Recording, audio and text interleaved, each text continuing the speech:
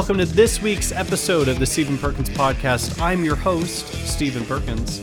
Weird, named it after myself. I'm the editor-in-chief of the OUTSET Network. Thank you so much for joining us here at the OUTSET Network. This is the show where I interview up-and-coming conservative leaders, whether they be from media, from business, entrepreneurship, or activism, and I get to know what makes them tick, what motivates them, what got them involved in the first place, what vision do they have for the future, all that good stuff, basically helping you get to know them, and it helps me get to know them a lot better as well. This week is no exception. We have Kyle Griesinger on, and Kyle is the newest member of the OUTSET team. He is the new host of Young Guns, which started its new season last week. And I am so blessed that we now have a regular host for Young Guns, someone who is dedicating their creative energy to that and really making it their own. And the first episode was really great, and I'm looking forward to, if you're listening to this show today, the day it comes out on Tuesday, then tomorrow, Wednesday, episode 2 of the new season with Kyle will come out.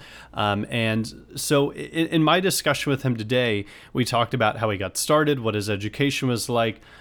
He's from the great state of Texas, so you already know that he's a good guy. And we talked about a little bit about Young Guns, what is a sneak peek there, his career, what he does with organizations like Patriot Academy. And actually, speaking of Patriot Academy, he's a regional field director for Patriot Academy, in addition to being the host of Young Guns here on the OUTSET Network. So I really hope you enjoyed this interview. I sure had fun doing it. And so sit back, relax, and enjoy this interview with Kyle Griesinger. Kyle, it's a pleasure to have you on the program. How are you? I'm doing well. Great to be here. Awesome. I'm excited to talk to you because you are the new host of Young Guns, one of our newest members of the team at OUTSET as well, and really liking so far what is coming out of Young Guns. Of course, the new episode, if people are listening to this on the day it comes out, Tuesday, new episode coming out later this week. And so I just wanted to give people kind of a chance to get to know you more, and understand where you're coming from and sort of introduce you. And so I think, as I like to do with most of these interviews, let's start from the beginning. What was child Kyle like? Well, he was a bit of a smart aleck, but other than that, I mean, I was an active kid. I played baseball for 10 years. Did a lot of reading, I was homeschooled. So, I mean, that means I'm a little bit of an oddball right from the beginning. But I got involved in politics at a very young age. When I was 9 years old or thereabouts, my uncle ran for state rep in a small town in South Texas, and so I got to help out on that campaign. And from that day forward, I was hooked. Where originally are you from? I'm from a little bit south of the Dallas area. Okay. So explain to me the homeschooling thing, because I know a lot of people who were homeschooled, but I think people have this idea that it's just kind of like it's easier and that you don't really have much structure to your day. What does that look like? Well, I mean, it really runs the gamut. I mean, there are folks that I know personally who have had no structure homeschooling, and then ones that have, crazy helicopter parents, and so they're very, very structured. For me personally, it was the perfect environment because it allowed me the freedom to be able to focus on things that I was interested in. I've been interested in, like I said, politics and history since I was a really young kid. And so I've always been able to take and spend more time on those topics that I've really found interesting, and maybe not spend as much time on math and things that I just don't care for, that don't come naturally to me. So for me, it was really kind of the perfect environment where I was able to get a lot of what is interesting, and I was able to do a lot of reading and really develop good reading speeds and comprehension, large vocabulary, all that good stuff. So to me, it can be a little bit weird. It's definitely not for everyone, but for me, it worked out really, really well. Yeah, I think ultimately it takes a special parent, like someone who has patience and dedication there. Tell me about your parents, and how did they kind of add to how did they influence you when you were young? Yeah, well, so my mom, before I was, even right after I was born, she was a paramedic. My dad was a police officer. They actually met on a call. Wow. But after a couple of years after I was born, I was not doing so hot in preschool. I was at a Montessori school, and I would regularly have to sit in through recess because I wouldn't do my homework. And so finally somebody got the bright idea to ask me why I wouldn't do my homework or wouldn't do the coursework that I was supposed to be doing in class. And apparently 4-year-old Kyle said, "I don't understand why I have to write my name again. I already did it." So, I mean, like I said, a bit of a smart aleck. But at that point, my mom decided to become a stay-at-home mom and homeschool me, and she's homeschooled every one of my siblings. So that my parents have been hugely influential. My dad has been a police officer in Grand Prairie, Texas, for a little over 25 or 26 years now. He's now a lieutenant. Or I'm sorry, not a lieutenant, a sergeant. He's looking at potentially getting promoted to lieutenant by the end of the year. But they definitely had a huge impact on me, though they weren't particularly politically engaged. We were also we were still a very political family. Some of my earliest memories were sitting around the kitchen table with my dad and my grandpa talking politics on Sunday mornings. So it was always kind of there. But even to this day, I still kind of have to give my parents a little bit of advice on who to vote for. But they're still very, very politically engaged. Yeah, my parents would just vote opposite each other to cancel out each other's votes. Thankfully we didn't have that problem. It's probably the most romantic thing I ever heard. But did they take you with them when they went to vote? Honestly, maybe a couple of times. Certainly wasn't, if they did or they didn't take us into the polling place. But yeah, it wasn't really something that we did. I did a fair amount of sign waving. Actually, I do have some really early memories going down to a small town in South Texas called Gonzales, Texas, which is the birthplace of Texas independence. The first shot in the Texas Revolution was fired just outside of Gonzales, and so every year they have the Come and Take It festival, and they have a parade. And so I do have really early memories of getting involved politically when my uncle was running for state rep and going down and writing on the Republican Party float and holding signs telling people to vote Republican. So I do have a long history, although I don't think I ever went into a polling place until I was 18. Sure. So you go from homeschooling into college. Where did you go and what did you study there?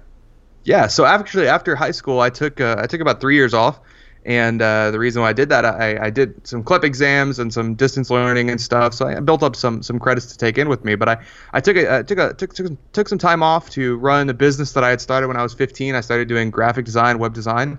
So I did that for about a year, and then I spent about 6 months working as a field director for a statewide campaign in Texas. In 2014 Republican primaries. After that, I spent about a year and a half working for a nonprofit that I still work for to this day.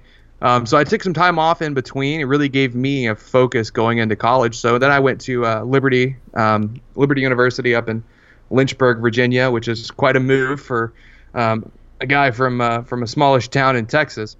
But I went there to study political science, government, and really had a great time there. Ended up with a 4.0, graduated summa cum laude. It was a wonderful time. I have some of the best friends of my life from that program. It was really well for me. Were you involved in any organizations on campus there that had a political leaning or anything like that? Yeah, I was briefly a board member for the College Republicans at Liberty. Myself and another one of our board members actually were the only two people that resigned after Trump won the nomination rather than campaign and tell people to vote for him. So I was involved there. I was also involved with the Young Women for America chapter on campus, but that was mostly because my then fiance, now wife, was the president. But I was also involved. I was a member of the Dean's Council, which is an advisory group of students to the Dean of the Helm School of Government. So I had some organizations that I was involved with. Tell me about the culture of Liberty University, because from the outside looking in, it seems like this haven for conservative students, and obviously now the administration has taken some, you could say, questionable views, but nonetheless, it still seems like a pretty nice place to be as a conservative. What is that on-campus culture like? It's really incredible. I will say this: it can be a little bit difficult to get people engaged politically. Mm-hmm. There's certainly a large group of students who kind of have the mindset that really the only thing that matters in this life is spreading the gospel, and not to downplay that, but the reality is, even if you're not interested in politics, interested in government is very interested in you. So in that regard, it has some downsides, but all in all, it's incredibly positive and uplifting. And especially within the Helm School of Government, the professors are just truly incredible. Some of the most impactful people in my life up to this point were professors in the Helm School. Everyone there is super engaged, super plugged in, almost exclusively conservative. And it makes for a really, really great and inviting environment for young conservatives who typically don't have a home that we can really go to academically. So I can't recommend the school enough. So you just recently graduated, relatively speaking, right? Yeah, back in May. Very cool. Congratulations on that. Thanks. So now you're a regional coordinator for Patriot Academy. What do you do in that job? So, well, let me give you a little bit of background about Patriot Academy. So, Patriot Academy was founded in 2003 as a conservative version of the governor's school in Arkansas. What that was essentially, when Bill Clinton was governor in Arkansas, he would bring in the best and the brightest from all over the state and just indoctrinate them with liberal philosophy and how to work the process. Well, Rick Green was a state representative back in 1999 through 2004-ish, and he got to Austin and got tired of all these guys who ran as conservatives voting like liberals, and so he decided we got to get to them earlier. We got to make sure we influence their ideology, their beliefs, way before we're currently getting to them. So he founded Patriot Academy, which is designed for students from 16 to 25 to come in, and we focus on three things. First, we teach conservative political philosophy, constitutionalism, and all of the principles that come along with that. We teach what we call the LIFT principles: limited government, individual liberty, free enterprise, and timeless truths. In addition to that conservative philosophy, we also teach leadership skills. So we do a lot of workshops on public speaking, rapport skills, how to work a room, how to do messaging, how to do interviews, all of those kind of leadership skills that you have to be successful in this arena. And then finally, we do the most accurate mock legislature in the country. We teach how the process works, because it's not enough to have the right ideas and to be persuasive. You have to know how the process works so you can get in there and get the kind of results, the kind of conservative results that we're all after. So Patriot Academy is kind of this leadership laboratory that's built around a mock legislative session. And what we do is we bring in students 16 to 25 for 3 days in our regional academy, 7 days in our national academy in Austin. And we just, pour into them like it's about like drinking from a fire hose. We have students come back year after year because you just can't get it all in the first year. So as regional coordinator out here in Virginia, I am responsible for, we're trying to get a regional academy off the ground here in the Commonwealth. It just makes sense for us. We're all about biblical, constitutional, historical philosophy, so it makes sense to be in the home of George Washington and Madison and Jefferson and all of these great American heroes. So my job primarily is to get that up off the ground. I also am there. I also run most of the technology for Patriot Academy, and I operate as their legislative counsel, which means that when we do that mock legislature, we do it very, very accurate. I filter through, process all the bills so they all come out in the correct format and they're ready to go for all of our students when they can hit the ground on day one. That is awesome. So 1625, I didn't know it went that old. So like I'm still eligible. A bunch of people listening are probably still eligible. That sounds like a really cool experience there. Well, let me tell you, it's a bit of a quick turnaround, but here in about a week and a half, we're going to be kicking off our National Academy in Austin, Texas, and maybe you should swing down. Austin, Texas, that's my place right there. I like that. Yeah, it is. The applications are still open, so very cool. I know what I'm doing after this. Well, that sounds like a great job, and you get to interact with people, and like you said, kind of give them that real world experience, which I think is so important, especially the training for politics, because people don't often know what all is involved, and they don't understand that it's not so much like Schoolhouse Rock, right? It's a bit different than that. So really I'm just important. A bill sitting in appropriations committee, getting kicked down. Doesn't have the same ring to it. No, not as catchy. But why are you interested in politics, and why do you do work at Patriot Academy, and why did you want to host Young Guns and all this stuff? essentially, what is your motivation? What is the purpose that you think that you were called to serve? Well, that's a big question, and I want to give it. I want to give it an adequate answer. To me, I think that in modern life we have come to take the American experiment for granted. The reality is that I think our generation especially assumes that freedom and prosperity are the baseline, when in reality they're the exception to the rule. I mean, Reagan said it best. Almost every other person who has ever lived on the face of this planet has only known tyranny and oppression, and we're blessed to live in a society that was founded on ideals that enshrined individual liberty and free enterprise and all of these world-changing systems and beliefs and principles. And I honestly believe that if there aren't those of us who are willing to stand watch on the wall, who are willing to go out there and make it their life's work to vigilantly defend and jealously protect liberty, we will lose it. It will no longer be the baseline. It will no longer be what we have come to assume that it is, and that's a big part of what motivates me. I love political philosophy. I eat, sleep, and breathe John Locke and Friedrich Bastiat and Thomas Aquinas and Martin Luther and all of these great guys who impacted the founding fathers, and that's really what drives me, is understanding not just what the founding fathers believed, but who they were reading and who was influencing them. And so a big part of that for me is, I want to live in a country, I want to live my life with as much freedom as the people who have come before me, and I'm not willing to give that up for myself, and I'm certainly not willing to give that up for the next generation, for posterity.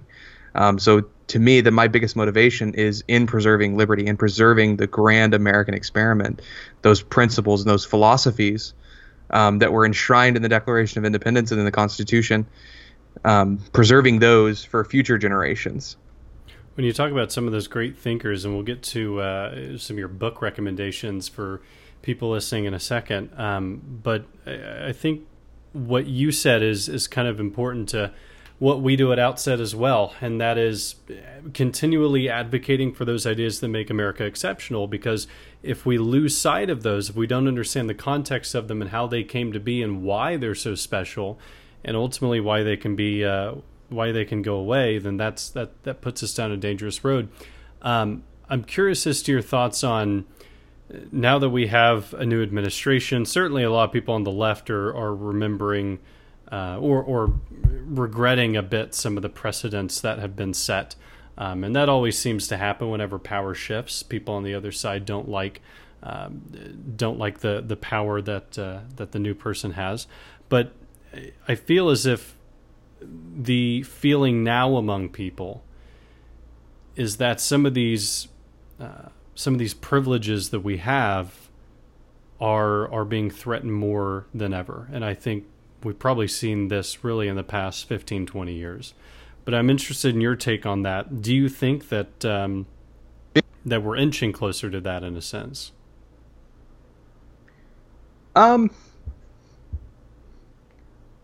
Are you concerned at all about liberty and the future of free markets and things of that nature?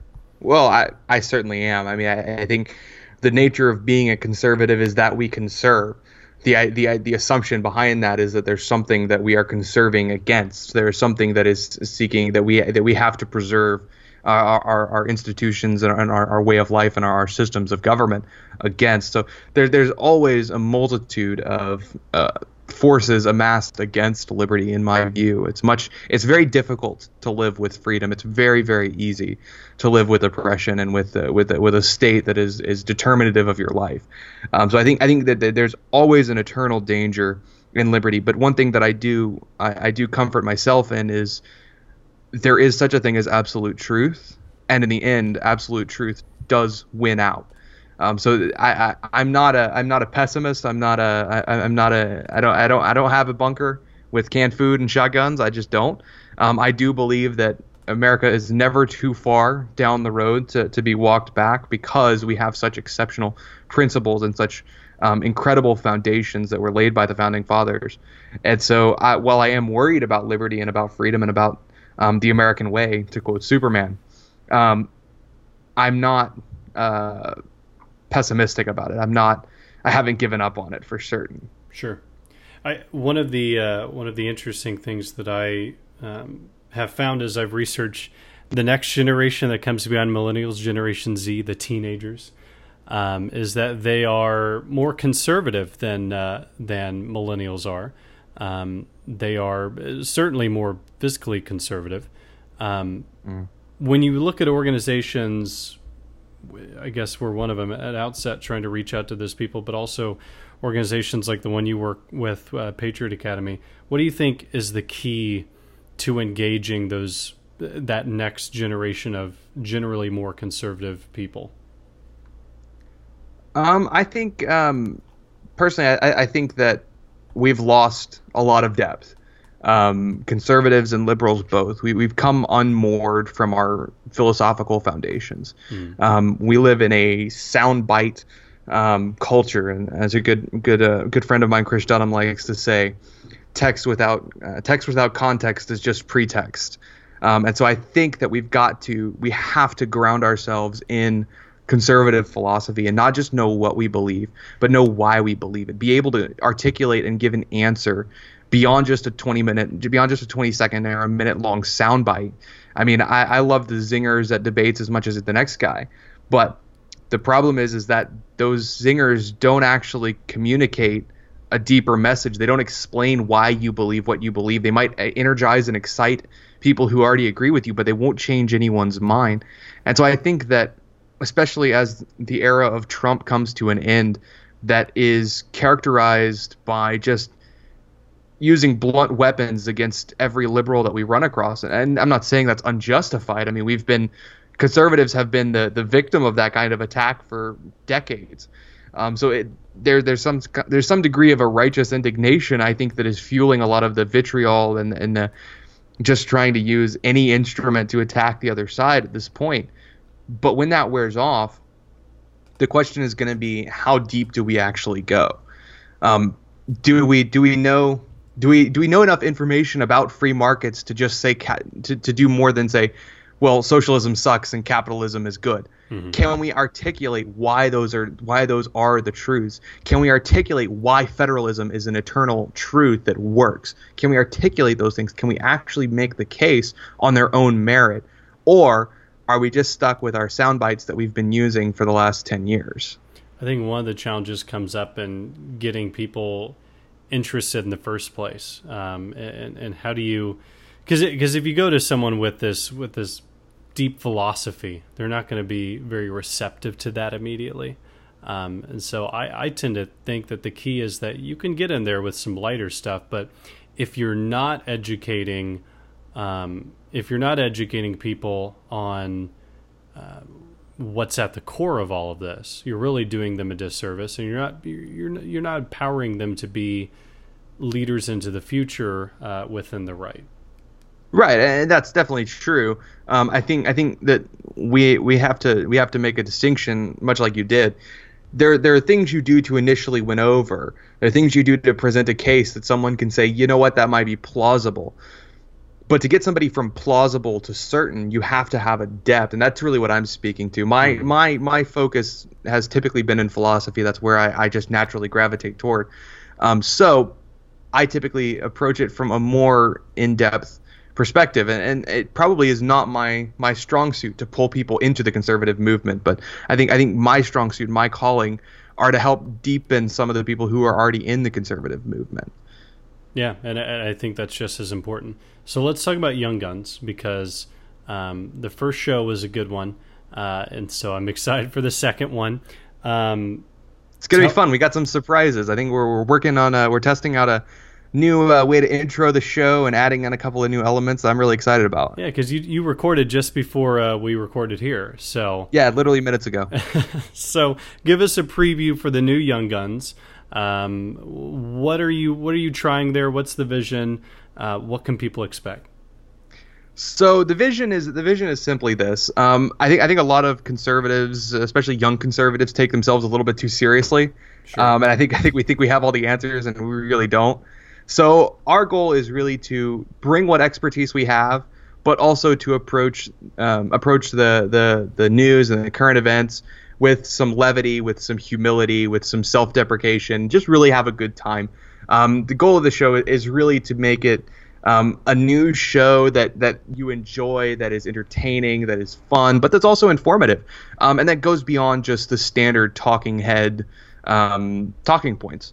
To try and dig into some of these issues a little bit deeper and make the connections from one issue to another, but without being overly stuffy and coming off like a college lecture. I mean, I just graduated. I've been through plenty of those. So we want to keep it fun and light. Very cool. And yeah, I recommend that people check that out. You also have the Twitter page at Young Guns USA, so follow it there. Yes, please do. And subscribe on iTunes, of course. All the plugs. So that'll come out tomorrow. Let's go to some of my rapid fire questions, which just means that I have to ask them quickly because sometimes I tend to expand. But your responses by no means have to be brief. We can handle that. Let's start with the first one, which is, if you had a large billboard or Super Bowl advertisement, what is one brief message that you would want to get out to the world? President Trump, stop tweeting. Take out a whole ad just aimed at one person. Yeah, that's the goal. Right across the street from the White House. I don't think there's a billboard right there, but I think I could get enough money to build one at this point. There you go. What issue or issues do you see coming down the road in the future? I think we are headed. I think the next big fight politically is going to be free speech. I think it just absolutely has to be, and more than free speech, freedom of expression, freedom of association. I think the First Amendment is going to be under massive assault by the left over the next few years. And I'm not talking about the only part of the First Amendment that the left seems to care about. I'm talking about the right of Christian bakers to turn down business. I'm talking about the right of Muslim bakers to turn down business. Mm-hmm. I'm talking about our fundamental right to associate, to do business, to say what we believe without government repercussions, and also without excessive societal repercussions. You shouldn't have to worry about losing your job because of your political beliefs. Yeah. Want to ask, what books influence you, and also what books do you or would you give to people? So we'll start with the influence one. Which book has most influenced you? I really don't know that I can answer that. I'll say my go-to book to recommend to people that probably first influenced me was The 5,000 Year Leap. It's an incredible distillation of kind of American political philosophy, the founders' political philosophy. After that would have to be Liberty and Tyranny and Ameritopia. Liberty and Tyranny, I think, is the best distillation of conservatism, modern American conservatism out there.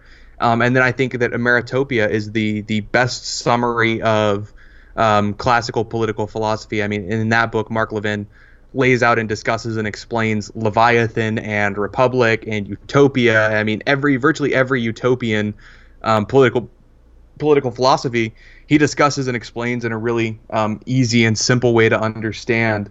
Beyond that, there's a great book out there by Dr. Glenn Martin called Prevailing Worldviews.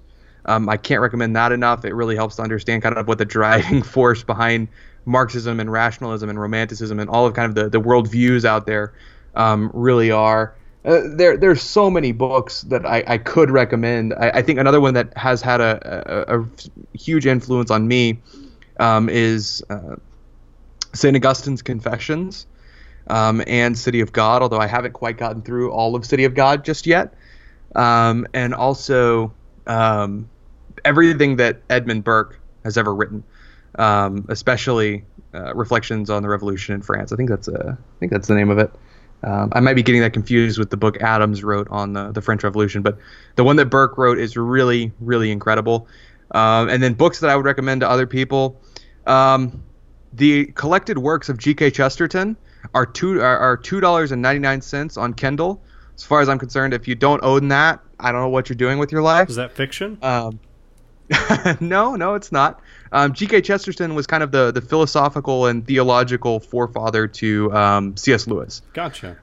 So it's a lot on theology, but there's also a lot of other philosophy built in there. Another great author that's really, really lesser known that I can't recommend enough is Malcolm Muggeridge. He was an English journalist who was kind converted to Christianity late in life. But he wrote his writing is absolutely incredible. The End of Christendom and The Abolition of Man are two of the greatest books out there that have a kind of a specifically a Christian bent to them, but have very real implications for our modern political culture. So I would really recommend those. Obviously, anything that Milton Friedman has ever written. And then I always recommend, a handful of biographies. I think the Dutch is a biography of Ronald Reagan is phenomenal. Anything you can get your hands on that was written by or about Winston Churchill. Really, just there's another. What's the name of the book? James Madison and the Making of America is an excellent book. Yeah, those are a handful, but I mean, I could go on for some time. I'm sitting right next to about half of my wife and I's library, and it takes up 2 full-size bookshelves. So, we will doing pretty good for college students. Yeah, I'll put the books you've mentioned so far into the show notes so people can look those up. Great. Building the reading list here. And then my last rapid-fire question for you is: how do you consume media and break through the noise of the news that comes in every day? Yeah. All right. Well, the biggest answer is I don't consume a lot. I have a slate of podcasts that I like to listen to. I listen to them on 2x speed with silences cut out, and I have a great app that does all this magic to the podcast. So an hour-long podcast only takes me about 25 minutes to get through. So I listen to probably 2 or 3 podcasts a day. What's the app? And I might Pocket Casts. I think Overcast does it as well. Okay. Even the Apple Podcast app can speed up. It just can't. It doesn't quite do as good of a job at not the noise. Distorting the audio. Yeah. And cutting out silence as it doesn't do at all. Gotcha. But other than that, I don't watch a lot of TV news. I read the Wall Street Journal. That's where I get probably most of my news from. But other than that, I really don't consume a whole lot. I like to read books more. I think Peggy Noonan gave the commencement address at Catholic University back in May, and she said, I read the news to know what's happening. I read books to know why. And so I think that's kind of the philosophy that I like to follow. You don't need you don't need to be a news junkie to really understand a lot about what's going on in the world. You really need a depth of knowledge to be able to interpret the facts of what's happening, is my view. Mm-hmm. And the last thing, if you could, give us a preview of this week's Young Guns. What are we in store for topic-wise? Well, this week's Young Gun, we're going to start off with Donald Trump's meeting with the Russians, wherein he put his foot in his mouth and then proceeded to shoot himself in the foot, blowing his head off. We're also going to talk about the healthcare bill, and we're going to talk about the situation in Jerusalem, where the Palestinian killed 2 police officers on the Temple Mount. We're going to talk about the handshake that just will not end. Actually, I think it ended 5 minutes ago, so CNN can stop covering it wall to wall. But that's a couple of things that we're going to talk about. We have some great guests on and bring some really exciting points of view. It was a great time. We really had a good time recording it. Lots of laughs and such. So should be good. And where can people find you in the meantime on social media?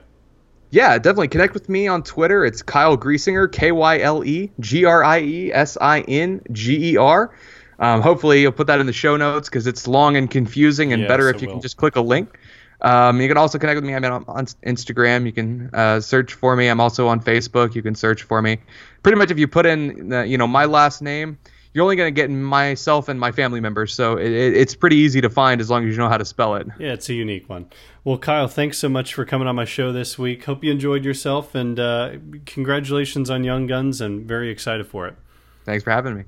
Thanks again to Kyle for coming on the show, and thank you for listening to this week's episode. If you haven't caught up on all the other episodes we've done, last week we actually did a really great one on the habits and the characteristics that I've been observing of my guest. And so if you want to kind of see an analysis of what we've been doing here, then that's a cool place to do it.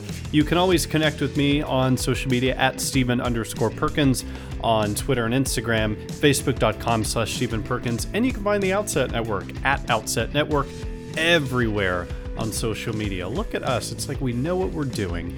Until we speak again next week to another guest, take care. God bless. Have a good one.